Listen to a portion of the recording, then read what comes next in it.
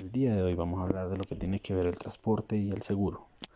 El transporte es una actividad de gran relevancia en el comercio internacional porque mide el nivel de competitividad de una empresa en el mercado, ya que se debe cumplir con aspectos de sustancial relevancia, tanto para el comprador como para el vendedor, como son puntos y plazo de entrega que deben ser acordados en el contrato de transporte para el éxito de la transacción comercial. De igual manera es importante tener en cuenta el seguro de transporte, pues minimiza el riesgo de pérdida de la mercancía ante accidentes o desastres durante el transporte de esta a su lugar de destino. Por lo anterior, es de gran importancia que conozca cómo se debe proteger la mercancía en el proceso de exportación desde su lugar de origen hasta su destino final. Desarrollaremos esta evidencia. ¿Qué es un contrato de transporte internacional? La continua expansión del comercio internacional mediante el funcionamiento de una cadena de suministros cada vez más efectiva nos lleva a plantearnos cómo tomar el primer paso. Comencemos por la contratación internacional para el transporte. Cuando queremos hablar de una determinada mercancía de un país a otro, se debe seguir una serie de pasos y requisitos, conocer las barreras arancelarias que podemos encontrar en el país de destino y sobre todo conocer todas las condiciones que debemos establecer para la contratación internacional. Definiendo la contratación internacional de transporte, fundamentalmente, es un contrato internacional con el que necesitamos para la expedición de mercancía. La empresa porteadora se compromete frente al cargador o remitente mediante un precio acordado a trasladar una mercancía para ponerla a disposición del destinatario en un lugar en el momento pactado y con las condiciones acordadas. Parte y elementos que hay que diferenciar entre el contrato internacional para el transporte. Personas físicas o jurídicas a las que se hace referencia al contrato. Identificar al remitente o expedidor, al transportista y al destinatario. Declarar la mercancía a transportar y reflejar el precio por realizar el tratado, que puede ser aporte pagado o aporte debido. ¿Qué factores se deben tener en cuenta al negociar un flete? Hacer una importación implica una inversión importante en muchos aspectos. No es solo el costo de la mercancía, sino el costo de traerla a su destino final en perfecto estado y en el momento oportuno. El transporte es uno de los principales eslabones de la cadena logística. Es el que determina cómo y cuándo se recibirán los productos en manos de los compradores. La contratación del transporte adquiere así una trascendental importancia. Antes de iniciar este proceso es necesario tener claro si el término Incoterms negociado incluye el transporte internacional. Los Incoterms versan sobre el número de obligaciones específicas impuestas a las partes, obligaciones del vendedor, poner mercancía a disposición del comprador, entregarlas por el transporte o consignarlo en destino y sobre la distribución del riesgo de la misma, negociando fletes. Una vez se determina el término de negociación Incoterms y en los modos de transporte que se van a utilizar para llevar la mercancía a manos del comprador, el responsable de la contratación del transporte debe cotizar los fletes. Al cotizar los fletes, no se puede esperar encontrar condiciones fijas, ya que el mercado de transporte es muy variable y por alta competencia de esta actividad en el ámbito mundial, se pueden encontrar algunas diferencias en cuanto a servicios y costos. Lo anterior aplica prácticamente a todos los modos de transporte. El éxito de una negociación de fletes radica en el conocimiento previo de la tarifa referencial para el mercado internacional, de tal manera que al momento de establecer contacto con la agencia de transporte, quien contrata el servicio tenga algún parámetro de comparación. En el caso de las tarifas aéreas, estas se basan en ruta, el tamaño de los envíos, el producto y la relación peso, volumen, factor de estiva. Por ejemplo, en el caso de frutas y hortalizas, desde el tipo de empaque y embalaje, generalmente el flete se cobra sobre el volumen de la carga. No hay que olvidar que adicional a la tarifa se cobran los recargos de combustible y de seguridad. Estos recargos son muy variables a lo largo del año. En el caso de transporte marítimo, también se aplican tarifas básicas y recargos. Los principales son el factor de ajuste de los precios de combustible, uso de chasis utilizados para la movilización de contenedores, costos de manipulación en el terminal de contenedores y el recargo por el cruce del Canal de Panamá. ¿Cuál es el proceso que se debe realizar para llevar a cabo un contrato de compra-venta? El comprador y vendedor, en caso de ser persona jurídica, debe indicar La calidad con que actúan las personas físicas que la representas. Definición exacta y completa de la mercancía. Tipo de envase, embalaje y marca de los bultos. Precio unitario y total. En caso de pago aplazado, ¿cuáles serían los intereses, los plazos de entrega y los medios de transporte que Incoterms están manejando? Condiciones de reembolso de la exportación. Fecha y firma de ambas partes. ¿Quiénes intervienen en el contrato de transporte? Intervienen principalmente porteador, quien contrae la obligación. El cargador, por cuenta propia o ajena, encarga la conducción de mercancías en porteador. Y el destinatario o quien se envía la mercancía puede ser a la vez cargador y destinatario. ¿Qué documentos se deben contemplar en un contrato de transporte internacional? Exportación. Según el decreto 2285 de 1999, es la salida de mercancía del territorio aduanero nacional con destino a otro país. También se considera exportación a la salida de mercancía para una zona franca, y es importante tener claro cuáles son los documentos que soportan una exportación. Certificados fitosanitarios, que se utilizan principalmente para el embarque de alimentos y para certificar que son higiénicos. Factura pro forma, la suministra el exportador al comprador externo cuando éste requiere una cotización y facilitarle la solución previa de licencias o permisos de importación y establecer el instrumento de pago a favor del exportador. Debe llevar expresamente la mención pro forma y especificar el plazo de validez de la oferta. Facilita al importador la solicitud previa de licencias o permisos de importación. Además, permite el establecimiento del instrumento del pago a favor del exportador. Factura comercial.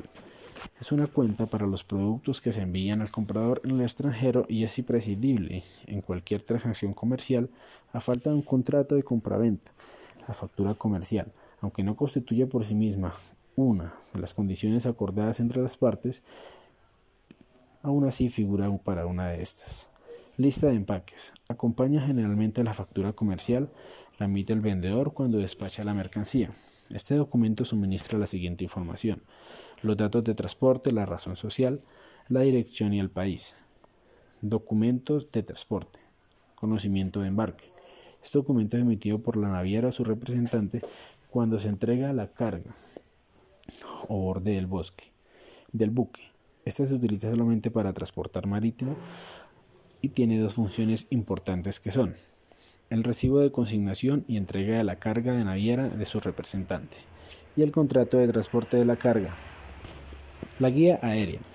Esta es emitida por la aerolínea y su representante cuando se entregue la carga para embarque aéreo. Esta solo se utiliza para el transporte aéreo y tiene dos funciones importantes que son el recibo de consignación y de entrega de la carga a la aerolínea o su representante, o el contrato de transporte de la carga. Carta aporte. La expide el transportador para embarques terrestres, por carretera o por tren, cuando se entregue la carga. Esta solo se utiliza para transporte terrestre y tiene dos funciones importantes que son el recibo de consignación y entrega de la carga al transportador y el contrato de transporte de la carga. Carga porte operador. Transporte multimodal. Está generada por operador de transporte multimodal o TIM. Cuando se genera la carga, esta solo se utiliza para transportar multimodal o combinación de diferentes tipos de transporte y tiene dos funciones importantes que son el recibo de consignación y entrega de la carga al transportador y el contrato de transporte de la carga. Transporte multimodal. Este es un transporte de mercancía utilizado al menos en dos modos de transporte diferentes, cubierto con el contrato multimodal desde un sitio a un país donde opera el transporte multimodal. Se encarga de ellas hasta el sitio designado para la entrega, situado en un país diferente. Póliza de seguro. Se expide para asegurar la carga contra pérdida o daño. La del corredor de seguros antes de embarcar. Con eso se certifica que la carga está segura durante el transporte. Certificado de origen. En este documento se incluye el país o los países donde se manufactura el producto. Puede ser solicitado por las autoridades correspondientes para efectos de control o por el exportador para corroborar el lugar de fabricación. Declaración de exportación. En Colombia deben tramitarse ante la DIAN. Incluye los datos relevantes de transacción de exportación, como el medio o modo de transporte. Los participantes de la operación, la descripción del producto que están siendo exportados en un en muchas ocasiones a la declaración de exportación utilizadas para determinar la exportación oficial de un país. Importación. Según el decreto 2685 de 1999, la importación es la introducción de mercancías de procedencia extranjera del territorio aduanero nacional. También se considera importancia la introducción de mercancías de la zona franca industrial de bienes y servicios del resto del territorio aduanero nacional en los términos previstos en este decreto. La factura comercial, la vista de empaque y el certificado de origen tienen la misma función definida en el proceso exportador. Es importante tener en cuenta que los documentos de transporte o embarques son un conjunto de soportes requeridos para realizar el embarque bill, a reader, bill, consignment note, MTO. ¿Quiénes intervienen y cuándo se aplican los ICORTEMS y los seguros? Intervienen el asegurador y el asegurado. Se aplican en los canales de logística y determinan cuándo y dónde se realiza la transferencia en los elementos entre el comprador y el vendedor. Las condiciones del contrato de un seguro de mercancía varían según el medio de transporte marítimo, aéreo o terrestre. En el transporte marítimo son de uso frecuente las cláusulas ICC del Instituto Asegurador de Londres o Instituto Targos Clause, reconocidos a nivel internacional, las ICC más conocidas como CB y A. Aquí van de menor a mayor cobertura. Durante el tránsito de los bienes se descubren los riesgos de pérdida total o parcial por daños materiales sufridos a causa de incendios, explosión, hundimientos, colisión, caídas de aviones, volcaduras, descarrilamientos, entre otros. Para cubrir riesgos especiales, la empresa aseguradora realiza un análisis previo y lo efectúa por convenio expreso. Tales riesgos son huelgas, alborotos populares, guerra, robo con violencia o asalto, a mano armada, desviación o cambio de ruta, transbordo u otra variación de la ruta, así como almacenaje en exceso durante su tránsito. Existen dos tipos de contratos de seguro de transporte: póliza individual en la que queda cubierto un solo viaje, pólizas globales o flotantes, en las que queda cubierto todas las operaciones del asegurado previa comunicación de la salida de la mercancía.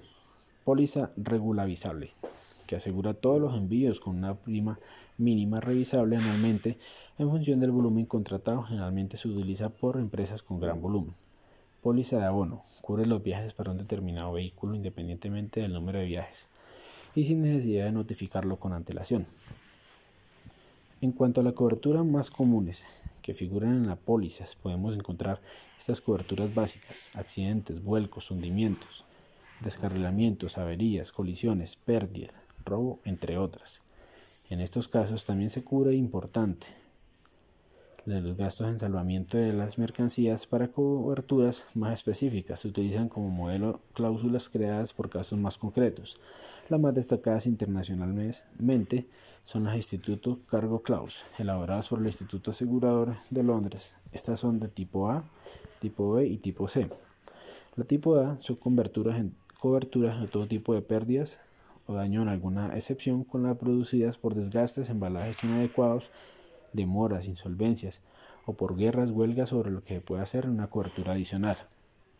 Tipo B se enfoca en el riesgo relacionado con incendios, explosiones, colisiones, abordajes, vuelcos, averías, pérdidas por acción de las olas en carga y descarga, pérdidas durante el transporte, y tiene las mismas excepciones que la anterior.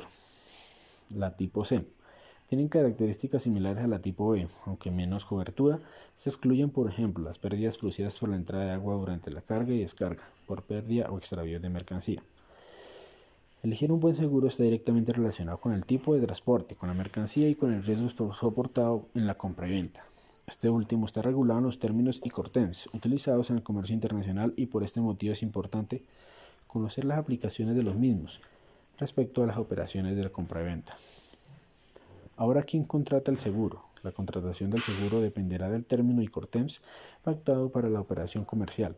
En el caso se utilizan las reglas CIF, transporte marítimo, y CIT, transporte polivalente.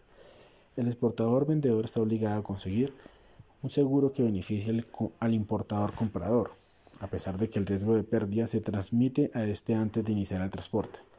En los demás ICORTEMS contrata el seguro a aquella parte que asume el riesgo de pérdida de la mercancía durante el transporte. Entonces, en las operaciones bajo ICORTEMS CIF y CIT, el exportador debe contratar un seguro de transporte a nombre del importador que faculte a la empresa importadora a reclamar directamente al asegurador en caso de un siniestro. El seguro contratado conforme a las reglas y cortes SIF y SIT debe otorgar una cobertura mínima. El asegurado mínimo cubrirá el precio previsto en el contrato más un 10%, ese es el 110%, y se constituirá en la moneda del contrato. En caso de que se solicite mayor cobertura por petición del importador, el exportador proporcionará a expensas del importador un seguro contra todos los riesgos solicitados por el importador. Muchas gracias.